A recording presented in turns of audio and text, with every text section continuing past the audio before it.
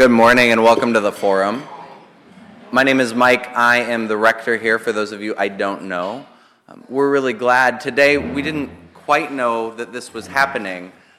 We decided this month in February to focus not just on Black history, but on the present reality of our diverse community and on realities that are particularly faced by the Black community in St. Louis. And we'd been invited in to do a screening of Rigged, which we're doing later on today. And we thought it would be important to talk about voter suppression, which in our area especially affects the Black community very heavily. And two different groups of people started talking about who we wanted to invite in to talk about voter suppression, and both of them ended up with Denise Lieberman. And so she got two invites from two different groups at Holy Communion, which was a little confusing, but I'm really glad that we get to hear from Denise both this morning and this evening after the screening of Rigged.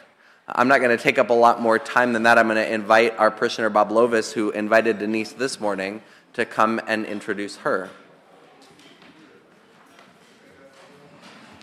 Hello, everybody. You might know I'm a journalist, and in 2018, I wrote an article surveying voter suppression across the country for a magazine called Progressive. And I proposed the story because everything I was hearing about voter suppression was making me angry. Things like voters being purged from the rolls for bogus reasons, unnecessary photo ID requirements, limits on early voting. And those are just a few of the examples of how some elected leaders are trying to cripple democracy. And one of the people I interviewed was our speaker, Denise. She's been angry about this issue way longer than I've been. She has been fighting in the courts for voting rights for 2 decades. For a time as the legal director of the local ACLU chapter, and now as the director of the Power and Democracy program. That's operated by a national racial justice group called the Advancement Project. She's litigated voting rights cases in states such as Florida and North Carolina, as well as Missouri. She's a national expert on voter ID laws, and she's testified before Congress and various state legislatures. And she's also basically helped shepherd and consulted on a documentary that we're going to see tonight called Rigged, about voter suppression. So we're going to take one third of our time with Denise reviewing what's happening on a nationwide scale, and then another third looking at what is happening in St. Louis and Missouri. And in the last third of our forum, we'll spend on what we can do as citizens in response to this threat. And we can also take questions from everybody here in the room. So without further ado, let me introduce Denise.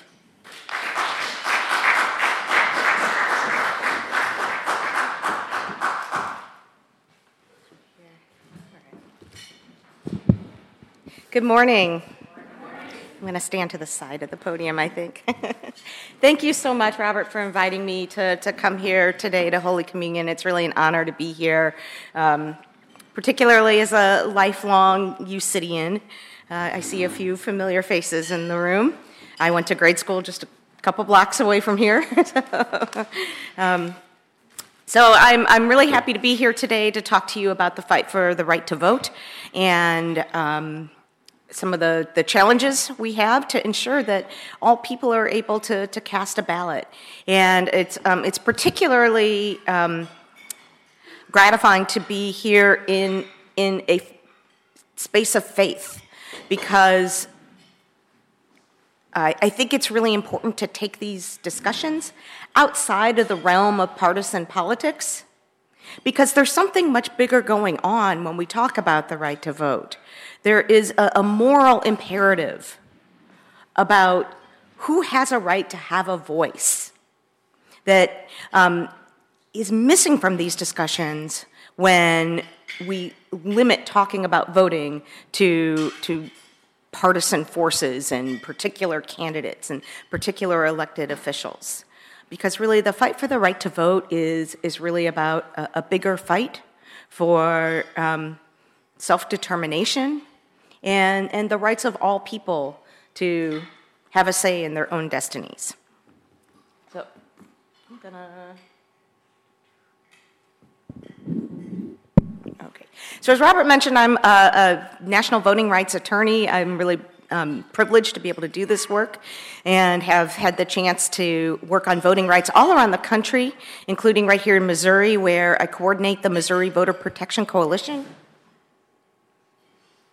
which is a coalition of about 36 nonpartisan organizations around the state. We're kind of an ad hoc coalition that works to protect the right to vote. And we've been meeting since 2006 when Missouri first passed its first iteration of a strict photo ID law.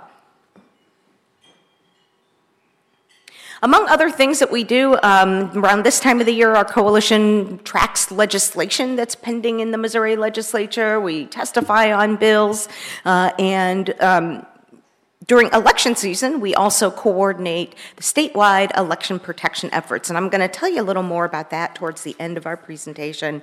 But election protection is the nation's largest nonpartisan election monitoring program. And we've got a really robust program here in Missouri, and it's really easy to participate. We have attorneys who answer calls into the hotline, and we have folks that are placed at polling places around the state simply to provide information, a friendly smile, a helping hand to voters who are attempting to navigate the voting process. We actually, our election protection headquarters and command center here in St. Louis is actually located at Central Reformed Congregation in the Central West End. And there's a photo of us from 2018, I think, a group of, or at least a partial group of us.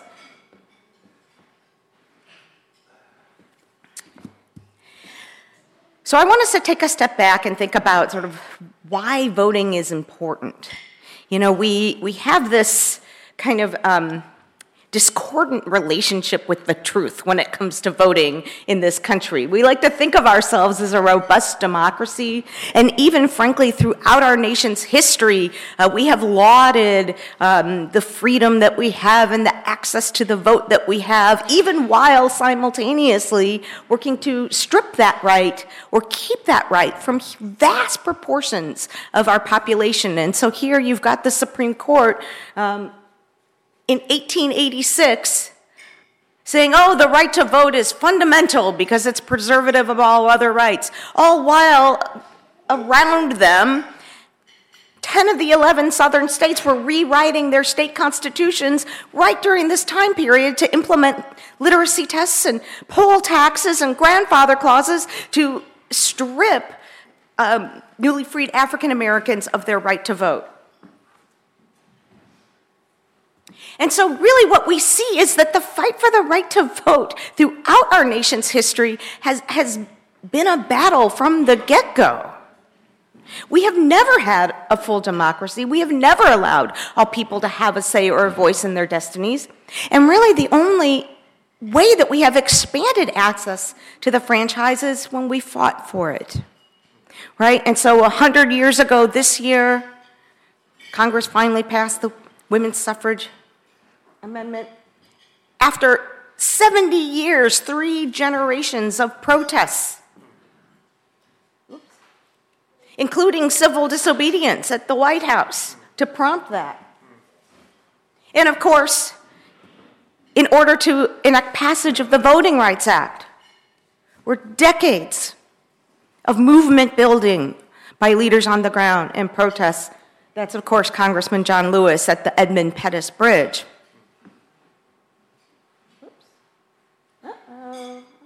Some of my slides are not working. Okay, right. And so every battle for access to the vote, every battle for a voice has come through tremendous effort, grassroots movement building, and great sacrifice and violence throughout our nation's history. right? And so I want to take us back, though, to sort of why we vote and why I think it's so important, particularly for communities of faith, to have an active voice in this battle, right? What is voting really about? And I would suggest to you that it has far less to do with who you're going to actually vote for president this November, because more fundamentally, who we decide to have a voice says everything about who we value as human beings in this society. And that, I would submit to you, is a decidedly moral question. I had the privilege for a number of years of working in North Carolina alongside Reverend, now Bishop, William Barber. I had the chance to represent him when he was president of the North Carolina State Conference of the NAACP. We filed a lawsuit challenging a massive voter suppression law in that state, and he invited me to speak at Repairers of the Breach, which he now leads, of course, as part of his Moral Monday movement and the Poor People's Campaign. And he really taught me such an important lesson about the moral imperative of voting. Because at the end of the day, the right to vote is about basic human dignity. Voting is a structural mechanism that gives people the opportunity to have a voice, to have a say, to have simply control over their own destinies, to have self-determination. That's what voting is about, the ability to make decisions in my own community about what I want for myself, for my family, for my children. It is decidedly about dignity. It literally is the way that society says you count. Literally, right? We count you. And so when the right to vote is impaired, abridged, denied, particularly for classes of individuals, what does that say? It says you don't count. And that is why this fight for the right to vote is a decidedly moral one. And it's why communities of faith throughout history have been the leaders in fighting to push greater expansions of access for voting. And yet, here we are today, standing on the shoulders of people who fought such tremendous battles to expand access to the vote 100 years after women's suffrage, 55 years after passage of the Voting Rights Act, and again are fighting these same battles over and over again, simply to ensure the right to have a voice in our own destinies. And the truth of the matter is that in the last decade, we have seen more legislative efforts to curtail and limit the right to vote than at any other period of our nation's history outside of the post-Reconstruction era. This is Rosanelle Eaton. She was our lead plaintiff in that North Carolina litigation I mentioned. She was 92 when we brought the lawsuit. I think she was 95 when that photo was taken, and we were still in court appealing at the Court of Appeals, and that was the quote she gave to the Washington Post the day we went into that courthouse. Rosanelle Eaton was the first African-American woman to register to vote in her county in North Carolina, and to do so, she had to take a literacy test. This is not ancient history, folks. I mean, Rosanelle Eaton passed away in late 2018. But she was a plaintiff in this lawsuit just a few years ago. She had to take a literacy test. She had to go to the county seat where she had to stand straight and was surrounded by a circle of white men who told her to recite the preamble to the United States Constitution from memory. I'm a constitutional lawyer and a professor at Washington University where I teach constitutional law. I doubt I could recite the preamble of the Constitution from memory, and certainly not under a very sort of stress-induced situation. And she did it. And she proceeded then not only to become the first African American to register to vote in her county in North Carolina in the 1940s, but she proceeded to teach others how to pass that test as well. She told us in court that she stopped counting after she had registered 5,000 people to vote. That's when she stopped counting. And here she was again, having to fight for those same rights. She was the plaintiff in that case because the photo ID requirement of that law affected her, solely because of little glitches in her underlying documents, birth certificate, Social Security, had her name spelled slightly differently. One had Rosanelle as a first name, one had Rosa as a first name, Nell as a middle name. She had to go to 10 different government offices and change her Social Security in order to correct that situation. And so the kinds of voter suppression efforts we have seen in the last decade that really are targeted, and if you come to see Rigged tonight, you'll really get a much broader sense of the underlying motivations behind that. But really, we see it starting with the 2008 elections, where you saw voter turnout among communities of color for the first time in our nation's history come close to equaling white voter turnout. Youth voter turnout was its highest in our nation's history. Voter turnout by people with a high school education, voter turnout by people earning under $35,000 a year, highest in our nation's history. And this was a backlash to that. Right?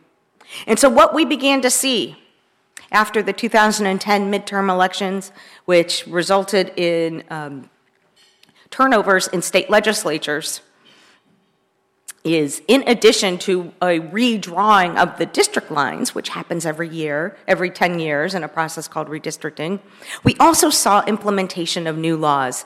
I was tracking our national legislation during that time period, and here we are, it's like February 2011. State legislatures had been in session like a month and a half at this point, because most of them go back into session in January. 34 states had introduced nearly identical pieces of photo ID legislation by that time period. Today, over 30 states require some form of identification to cast a ballot at the polls, including a number that have strict requirements that make it very difficult and don't really have provisions for folks that don't have one of those very limited forms of identification. We've also seen efforts to implement documentary proof of citizenship, which come with similar barriers to that photo ID requirements do for people that simply don't have access to those underlying documents. If you don't have a copy of your naturalization papers, it's going to cost you about $300 to get it.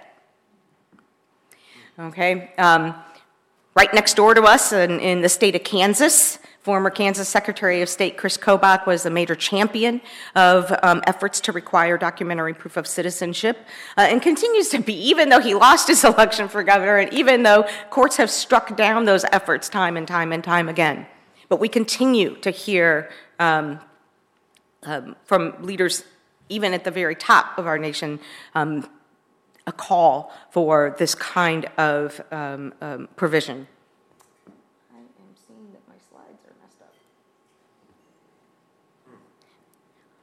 Voter purges, as Robert mentioned, have also proliferated, particularly in the last 4 to 6 years.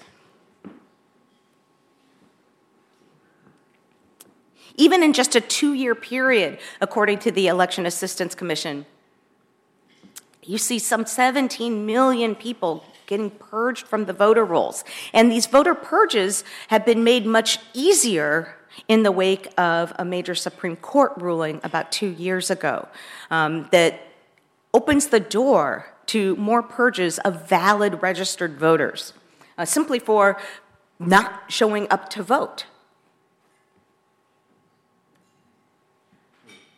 This is just the 2-year period between 2016 and 2018. And what we see is that, that communities of color, communities that were formerly covered by the Voting Rights Act, has significantly higher purge rate. And you don't need to go any further for examples of the impact of this than to Georgia last year. That's Stacey Abrams, who ran against Brian Kemp for governor of Georgia. And Brian Kemp, of course, at that time was Secretary of State. He was running the elections. He was running his own election that he was a candidate in.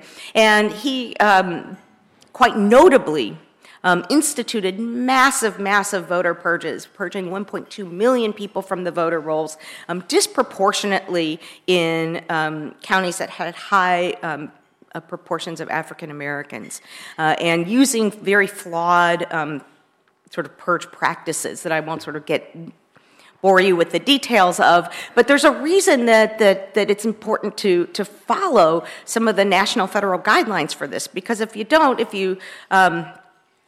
for example, one of the things he does is uses very loose comparisons to see, for example, he might take a voter roll from a neighboring state and see if Denise Lieberman is listed.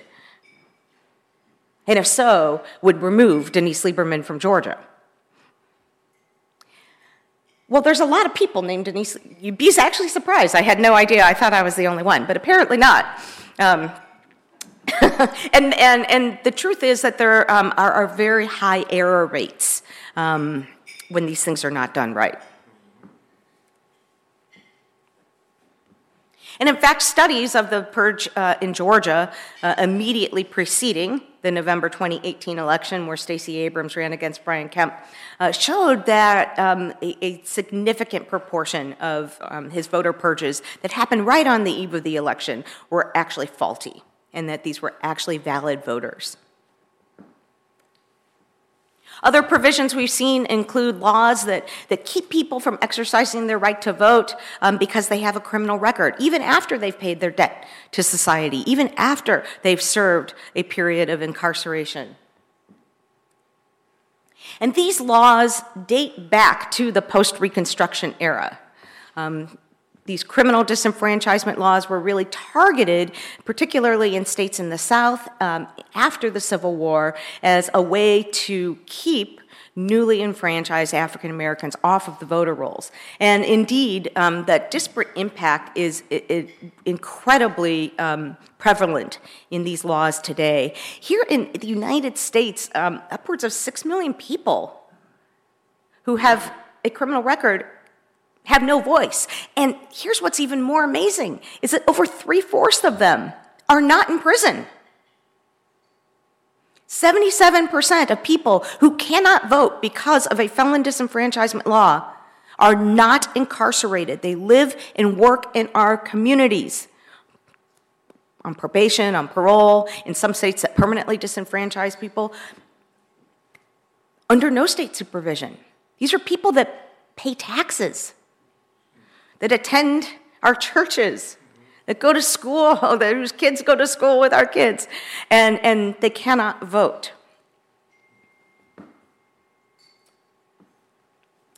And it should be no surprise that, that the numbers of people who are kept out of our democracy because of these laws has risen incredibly with the rise of the prison industrial complex, the war on drugs starting in the 1980s, that have also disproportionately targeted communities of color. Which is why we see such a disparate impact in these laws. In certain states that had permanent disenfranchisement laws, like Florida until last year, Florida was one of 4 states that said if you've ever had a felony, you can never vote again for the rest of your life. No matter how long ago that was, no matter where it took place. And that law had the effect of keeping fully 10% of the state's voting age population from ever being able to vote. And when you looked at that with African American men, fully 25% of Florida's African American men of voting over age 18 were permanently denied the right to vote. 25%, 1 in 4.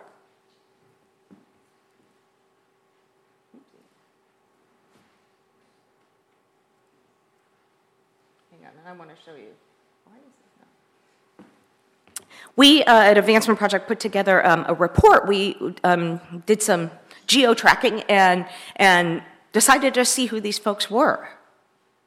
And of course, because of racial disparities in the criminal justice system, because of ongoing housing segregation, what we learned was that not only were 25% of the state's African American men completely disenfranchised, but they were concentrated in particular communities, right? And so what we found was that 10 counties in particular had such high rates of disenfranchisement that you have entire neighborhoods, entire communities that had virtually no voice at all in their government, virtually no say at all in how their hard-earned tax dollars were being spent, in the status of the schools their children went to. When you have entire communities without a voice, that's not real democracy. And of course, then there's no accountability. Why would elected officials be responsive to those communities? They didn't elect them.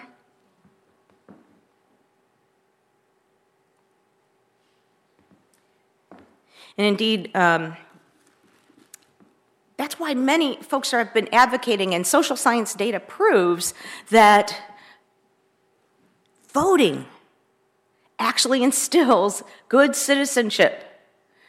Study after study after study shows that for people who have committed crimes, having access to the right to vote reduces recidivism. And it just makes sense, right? When you vote, you have a stake in your community. When you don't, you don't.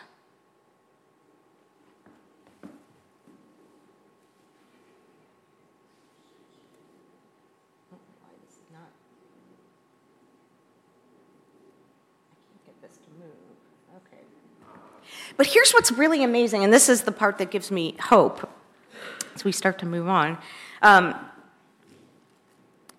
Last year, in 2018, voters in Florida passed a constitutional amendment to restore voting rights to people with felonies. And what's really incredible, right?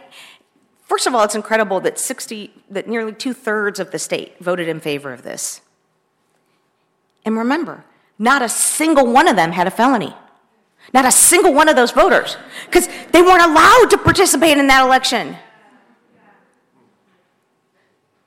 That's incredible. And so, and that's a state that also in 2018, by the way, elected a Republican governor and a Republican United States senator. And yet 2/3 of them voted to restore voting rights to people with former felonies.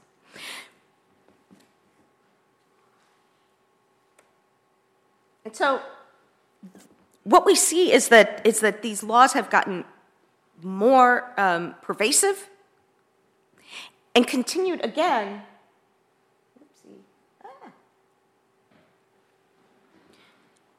After the United States Supreme Court gutted a key provision of the Voting Rights Act in 2013. Because in 2012, all those states with red dots, they were not allowed to implement their new voting restrictions. Those were mostly photo ID laws. Because the Voting Rights Act preclearance provisions blocked those laws from going into effect. After the United States Supreme Court gutted that piece of the Voting Rights Act, it opened the door to a horde of new legislation that now doesn't have that stopgap. It was a case called Shelby v. Holder, and it blocked the formula for determining which states had to comply with that provision. These were the states that had been covered. It was a provision that said if you have a history of notorious discrimination in voting, you have to run any new voting changes by the federal government so they can do an assessment of whether or not they would be racially retrogressive. That law is no longer in effect. That law was absolutely critical to blocking discriminatory voting provisions. But that's not how some members of the majority saw it. Justice Scalia felt that the Voting Rights Act was a racial entitlement. Though Ruth Bader Ginsburg offered a different perspective in her dissenting opinion when she said, when you're throwing out the Voting Rights Act, it's like throwing away your umbrella in a rainstorm because you're not getting wet.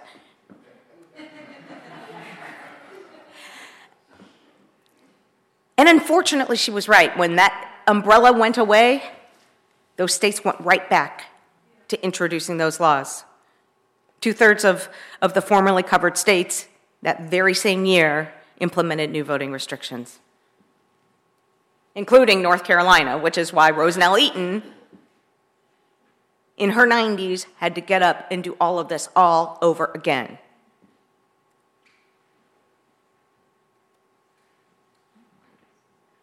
There we are in front of the courthouse. I just have a couple photos because it was just an incredible opportunity to be part of this case.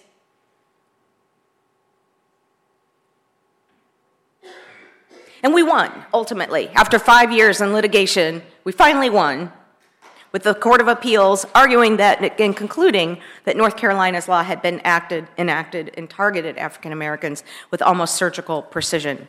But the truth of the matter is that we're not winning everywhere. The evidence in the North Carolina case was just overwhelming because lawmakers there were very flagrant in their representations of what that law would do.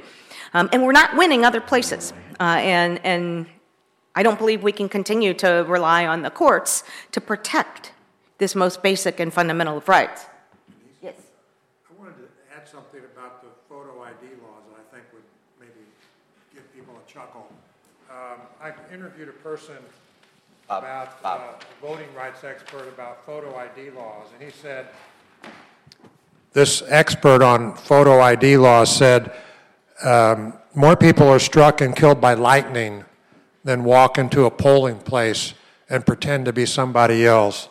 It's sort of it's a non-existent problem in the big scheme of things. This guy says, over like a 10-year period, he counted 250 cases over billions of votes cast in state and federal elections. So it's really sort of a joke. Yeah, and this is a report that I authored as these laws started to proliferate around the country. But Missouri is, in fact, a tremendous case study about how these laws work. We're still fighting against photo ID here in Missouri, some 15 years after we first started this fight. Missouri was one of the very first states to enact a strict photo ID law back in 2006. And we filed a lawsuit. It went all the way up to the Missouri Supreme Court. The Missouri Supreme Court concluded that it violated our state constitutional protections for the right to vote. And they struck it down. That case was called Weinshank versus State. That's Kathleen Weinshank right there. She was a voter. She has cerebral palsy, and the state had argued that, well, you can, if you don't have a photo ID, because, Ms. Weinshank doesn't drive, she doesn't have a driver's license, and these laws, they do more than simply require voters to show some form of identification. That would be okay, because most people have some kind of identification. What these laws do is they limited the kind of ID you can show just to the kind of ID that you get like at the DMV, a driver's license, non-driver's license. And those can be really hard to get because you have to have a certified birth certificate to get them. And so if there's any glitches on that underlying paperwork, and by the way, if your name has changed since birth, like say you've been married or divorced, if you're a female, changed your name, or if you had a court-ordered name change, you're going to have legal documentation of all of that too.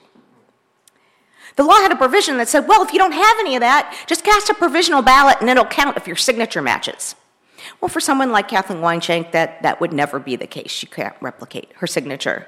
But she continues to this day. Actually, this photo was just taken last year at a community event. She's still incredibly active in state politics. Wanted to be able to vote. She had a range of other forms of secondary IDs. And yet, despite the fact that the Missouri Supreme Court ruled that photo ID was unconstitutional. Every year since 2006, lawmakers in Jefferson City kept reintroducing photo ID proposals. Now, you would think that as a legislature, they might say, maybe we should not enact unconstitutional laws, laws that the Supreme Court has clearly said are unconstitutional. Instead, what they did was they said, well, if this law is unconstitutional, let's change the Constitution. And sadly, that's what we did. In a measure that was on the 2016 ballot, it amended part of the Missouri Constitution. It didn't take out that right to vote, but it carved out an exception to allow a photo ID law to be implemented. And that's what they did. So here we are, this was a press conference in front of the old courthouse downtown the day the law went into effect. And it's now been partially struck down by the Missouri Supreme Court, yet again, in a decision that came down just a few weeks ago. Now, the law was intended to require voters to show photo ID, but lawmakers knew they had to have provisions for voters that didn't have a photo ID. And so they said, okay, you can vote with a secondary form of ID as long as you sign a legal statement, a legal affidavit. More lawsuits were filed. And on January 14th, the Missouri Supreme Court said that legal statement is unconstitutional. It's deceptive, it's misleading, and I'll tell you why in a minute. So now, as a result, just to give you the takeaway here, in Missouri, as you guys get ready to vote next month in the presidential primaries, you can vote with a photo ID or a non-photo ID and get a regular ballot, and you don't have to go through any extra hoops, okay? So this law originally said, well, you're going to have to show one of these strict forms of photo ID, like a driver's license or a non-driver's license. And if you don't have that, you can show, say, your voter registration card. You would think that that would be a really valid form of ID, because the only people who get mailed a voter registration card are people who are on the rolls of registered voters the week before the election. It's actually incredibly accurate way to determine if you are a validly registered voter. Now you can use those things. Originally under the law, if you showed, say, a voter registration card or a student ID, you would have to sign this legal statement under penalty of perjury that said, that I understand a photo ID is required to vote. And that's one reason the Missouri Supreme Court said that that statement was illegal, because clearly the law allowed you to vote without that photo ID.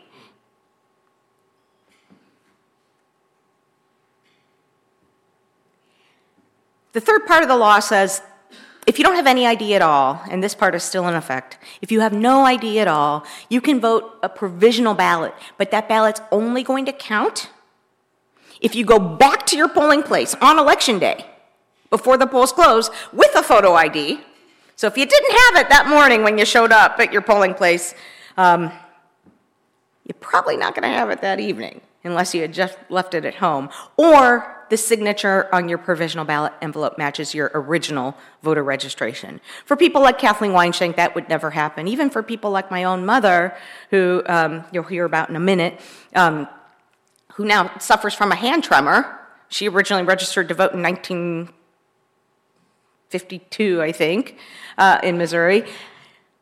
Her signature does not match. She cannot replicate her signature.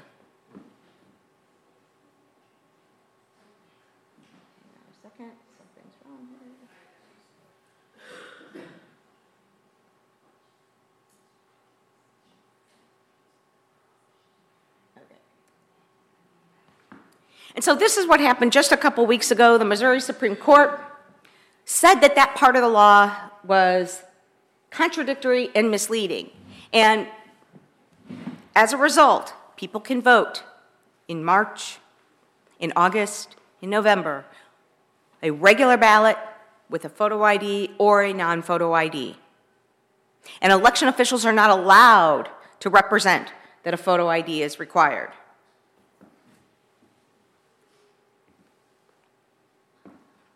That's just some language from the case. So, just to recap, you can vote in Missouri with any form of identification, a photo ID or a non-photo ID. I want to tell you this, I'm repeating it because not everybody has gotten the memo about that, because our state hasn't been so good about informing voters that that's the case, or informing election officials. Because in fact, the trial court in this very case made the very same conclusion a few weeks before the November 2018 midterm elections, and failed to tell local election officials clearly enough that a photo ID was not required to vote. And so here we are. This is a photo I took in our command center in November 2018, and we were getting flooded with phone calls from election officials who were, from voters who were being told they had to present a photo ID to vote. And we ended up having to file a lawsuit on Election Day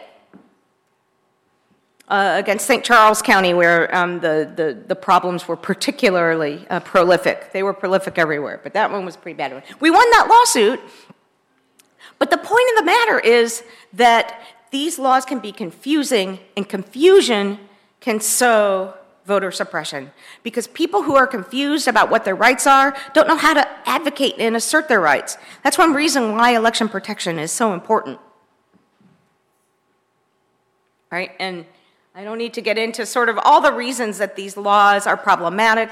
We know that people are not pretending to be someone else at the polls, especially in a place like Missouri, where you have to show some form of identification to vote. For me to show up and pretend to be you at the polls would require me to undertake a massive sort of conspiracy to get a form of identification, of your identification.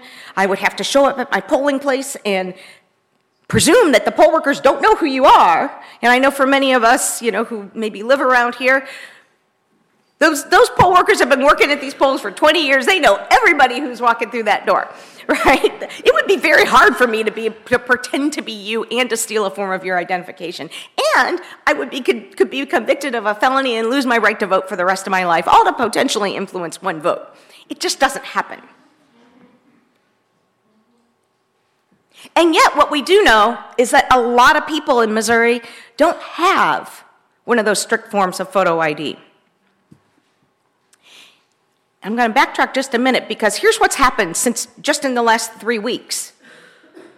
Like I said, in January, on January 14th, the Missouri Supreme Court ruled that photo ID requirement could not be implemented as a strict requirement, that voters need to be allowed to show a photo or non-photo ID. 1 week after that, the Missouri legislature heard testimony in yet again another photo ID bill. It's House Bill 1600. It would eliminate all those non-photo ID options. This is going on in the Missouri legislature right now as we speak, and require a photo ID to vote. I showed up there. I testified. Secretary of State Ashcroft was the only person who testified in favor of the legislation. I testified in opposition to it. And how many times does the Missouri Supreme Court have to tell you that this is unconstitutional? And yet, the House Elections Committee did pass House Bill 1600 out of committee, so it's headed to a floor vote, and we might be back in court yet again on a photo ID requirement in Missouri heading into 2020. Any guesses what the cost of our state government to that nonsense is? The costs? I do have a sense of that, because actually, I'm going to tell you in just a second, but first I just want to sort of point out that these laws have real impacts. We can talk about policy, but these are real human beings. What this represents is the number of people, and this is actually an even more accurate count. Secretary Ashcroft himself pulled these numbers. What they did was they took the list of registered voters and asked the Missouri Department of Revenue how many of those folks have a DMV ID. So these are the numbers of valid registered voters, people who are eligible to vote, who are on the voter rolls, who don't have a state-issued photo ID if a strict photo ID requirement were in effect. And these measures don't fall evenly across the population, right? Groups that are less likely to have cars, have driver's licenses, or who are more likely to have glitches in their underlying documents are much less likely to have a photo ID, or people who are less likely to be able to get to a DMV office. Right, and so what we know is that these burdens disproportionately fall on working class citizens, senior citizens, young voters, voters with disabilities, and disproportionately voters of color. And why is it hard? Because all these underlying documents, these measures that we put in place as part of national security measures after 9/11, make it much harder to get a state ID if you don't have that paper trail that goes all the way back to your certified birth certificate. And if you're not from this state, you're going to have to get those documents from the original state. That can cost money. A number of states actually require you to have a photo ID to get a copy of your certified birth certificate, which you need to get a photo ID in the state of Missouri. And that's before you talk about the barriers like access to DMV offices, many of which have banker's hours, not open evenings, not open weekends, right? Many of them are not on bus routes, right? Because they service drivers. So if you don't have a driver's license, it's not that easy to get to a DMV office. And on top of that,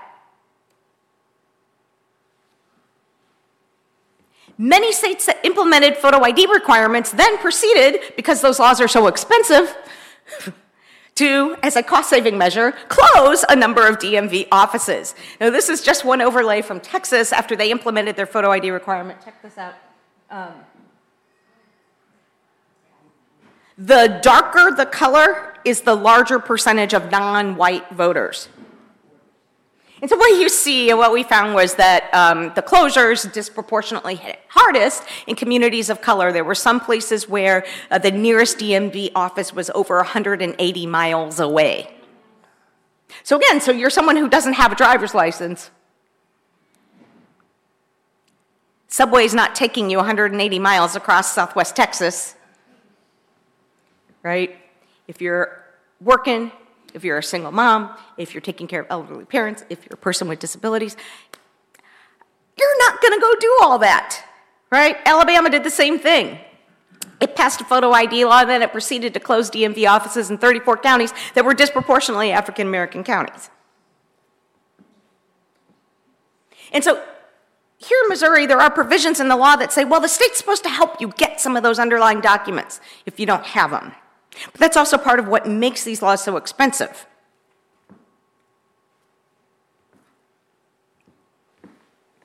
These laws are very expensive to implement, even taking aside the lack of sort of valid kind of government purpose behind them, because we know here in Missouri there's never been a prosecuted case of voter impersonation. They're expensive because it's costly to get all those underlying documents. And by the way, the state won't help you if you've got errors on those documents, like Rosanelle Eaton had. Right? Here in Missouri, they estimated, the Missouri legislature, the fiscal oversight estimated that it would cost $15 million over 3 years to implement Missouri's photo ID law. The legislature appropriated Secretary Ashcroft $1.5 million. And part of the problem is that it costs a lot to educate people about their rights. And that's one of the reasons that we filed another lawsuit involving these appropriations, because the state wasn't effectively educating people about these laws. So the lawsuit that I'm counsel on, we filed on behalf of the Missouri State Conference of the NAACP and League of Women Voters. That's part of our team, some of the folks from the NAACP and League of Women Voters. Here we are. This is trial. We had trial this August. There's some students from Lincoln University who were plaintiffs in the case who didn't have IDs. They had student IDs, right? They have no need to drive. We're still waiting a decision in that case. If we are successful, it could result in the law being struck from the books. But again, a different measure is making its way through the Missouri legislature right now. And so I'm going to sort of wrap here with a quick story about my mom, because I know some of you know her. And because she's a really inspiration for why I do this work. My mom's Joy Lieberman. She lives a few blocks from here. She's born and raised in University City, a graduate of U City High School a long time ago. And as many of you know, she served on the school board in University City for 24 years.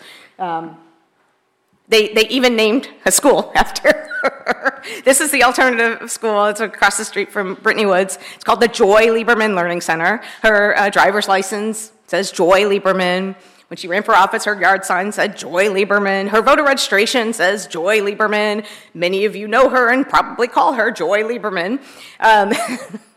The one place that Joy Lieberman does not exist on is her birth certificate. Those of you who know her well, and that would only be a very, very small number of people, know that Joy is actually not her first name. She does not like her first name. She'd probably disown me if I told you what it was. Joy's her middle name, and that's the name she's always gone by her whole life, but it's not listed on her birth certificate.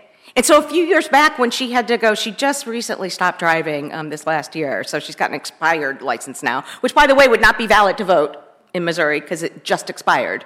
So it's not considered valid, even though it has her name, her current address, her photo, her likeness. So she had to go renew that or get a non-driver's license and had to produce that underlying birth certificate. She would have no way of showing that the person listed on that birth certificate is the same person who is Joy Lieberman today. So these laws to change that, she would have to get a post-dated birth certificate. She got interviewed by CNN a few years ago, and she's 88 now, and she said, "Who is around to attest to what my parents named me 88 years ago? I don't think I could find someone to sign that affidavit." They're not around. And she's just one example, right? These laws, when we start sort of othering people and talking about sort of who doesn't deserve to vote, we need to remember that these kinds of limitations affect people throughout our communities. And when we start talking about people being undeserving of having a voice, it's important to remember people like Mrs. Eaton, people like my mom, people like probably folks that many of you may know, folks like that. Our lead plaintiff in Wisconsin, Betty Jones, I took her slide off of here. She had been an active member of her community. She'd lived in Ohio, moved to Wisconsin after her husband died. And she had just renewed her driver's license in Ohio right before moving there. So she had a current valid driver's license. But because Wisconsin had implemented a photo ID law that said only Wisconsin driver's license count, she couldn't use that current valid driver's license from Ohio. So when the first thing she did when she got there as a new widow was to go to the DMV to get a Wisconsin ID. She couldn't do so because she didn't have a certified copy of her birth certificate. Why? Because as an African-American woman who was born in the segregated South, guess where her mother did not give birth to her? Right. She was born at home to a midwife.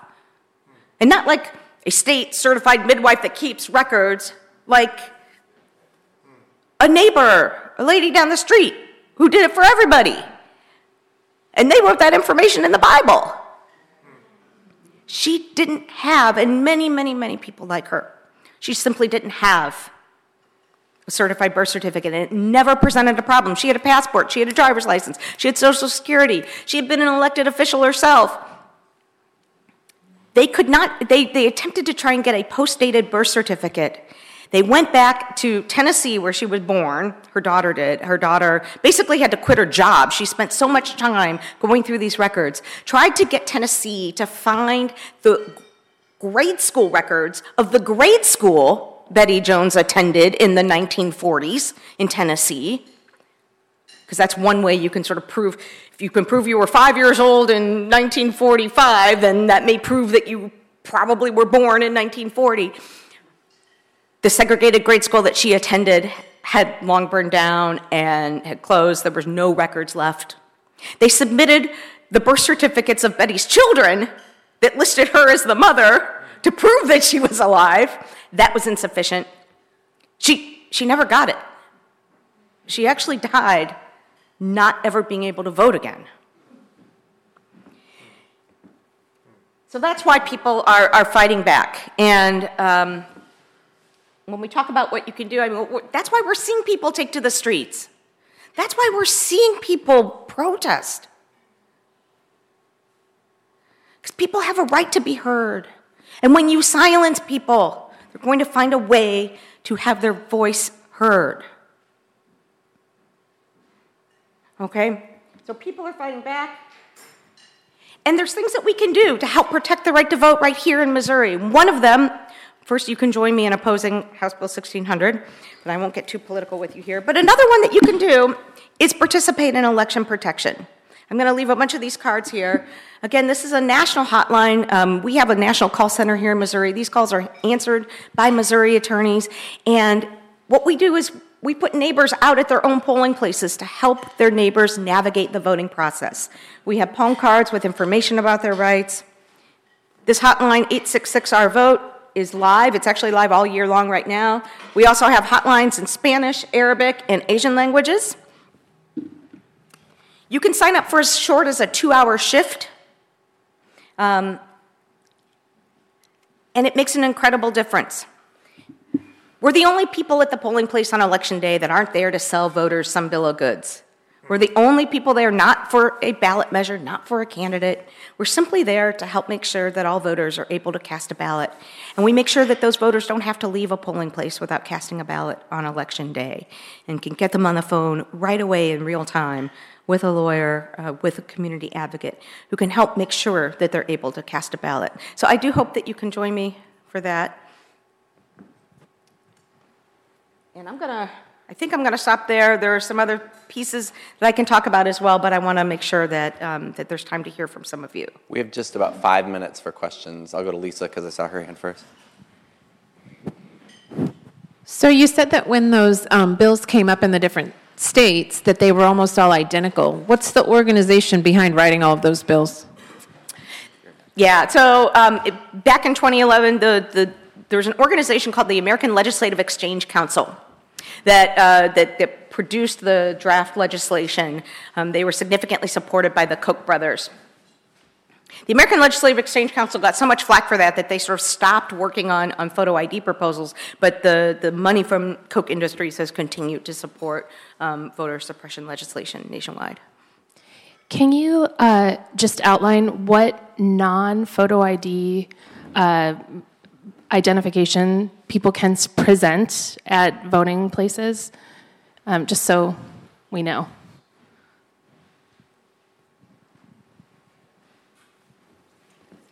There it is. So you can present a photo ID, which is like a Missouri driver's license, a Missouri non-driver's license, a military ID, a U.S. passport, but you can also present a voter notification card, a student ID from a college or university or technical school located in the state of Missouri. It can actually be any government document that has your name and current address, so a current utility bill, right? A current pay stub.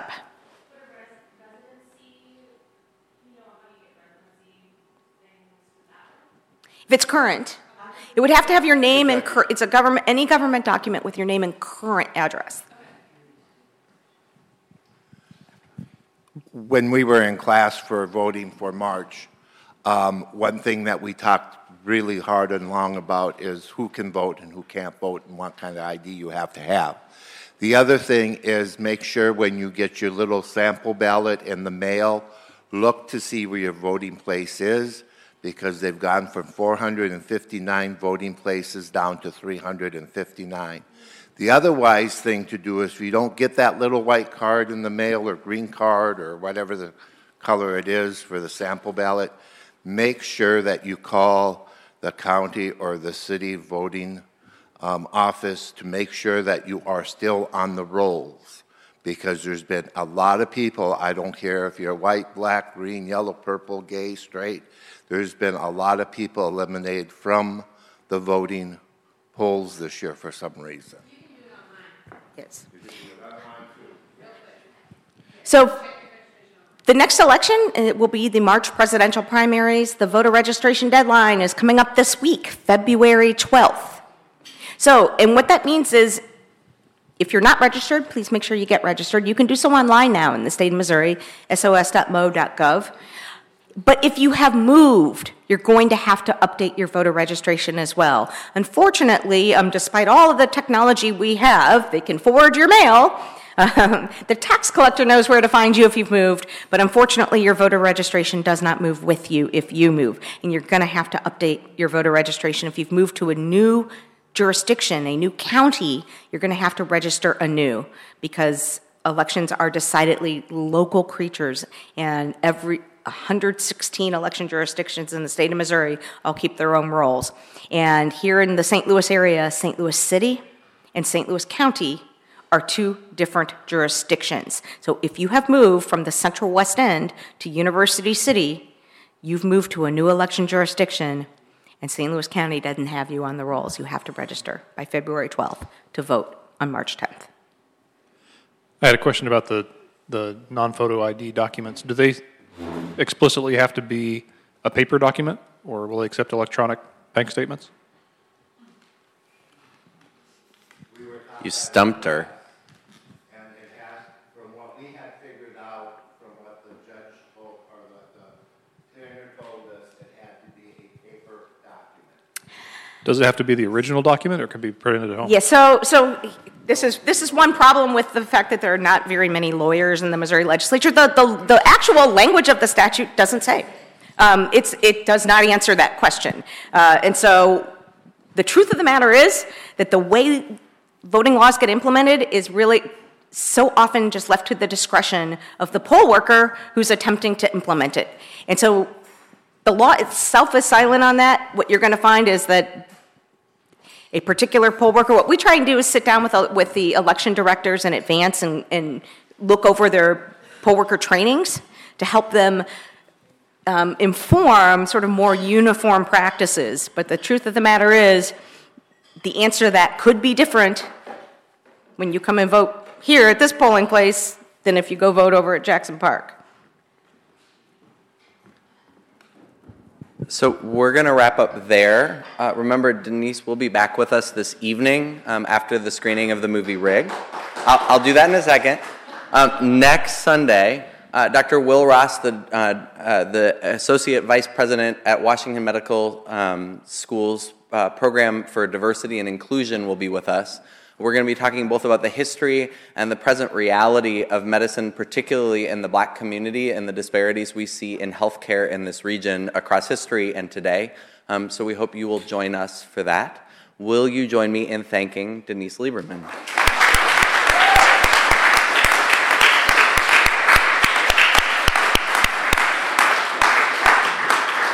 And know that Holy Communion will be getting involved. We're going to be joining a coalition alongside Colrena with the NAACP, the AME Zion, and a number of churches that are working both on voter registration, get out the vote, and election protection. So do feel free to pick up one of Denise's cards, or you can, on our welcome table in the main entryway, sign up for the Faithful Action Alerts, because we will be organizing particular Holy Communion groups to go to voter registration actions, voter protection actions, and get out the vote actions through this election season. Thank you all so much.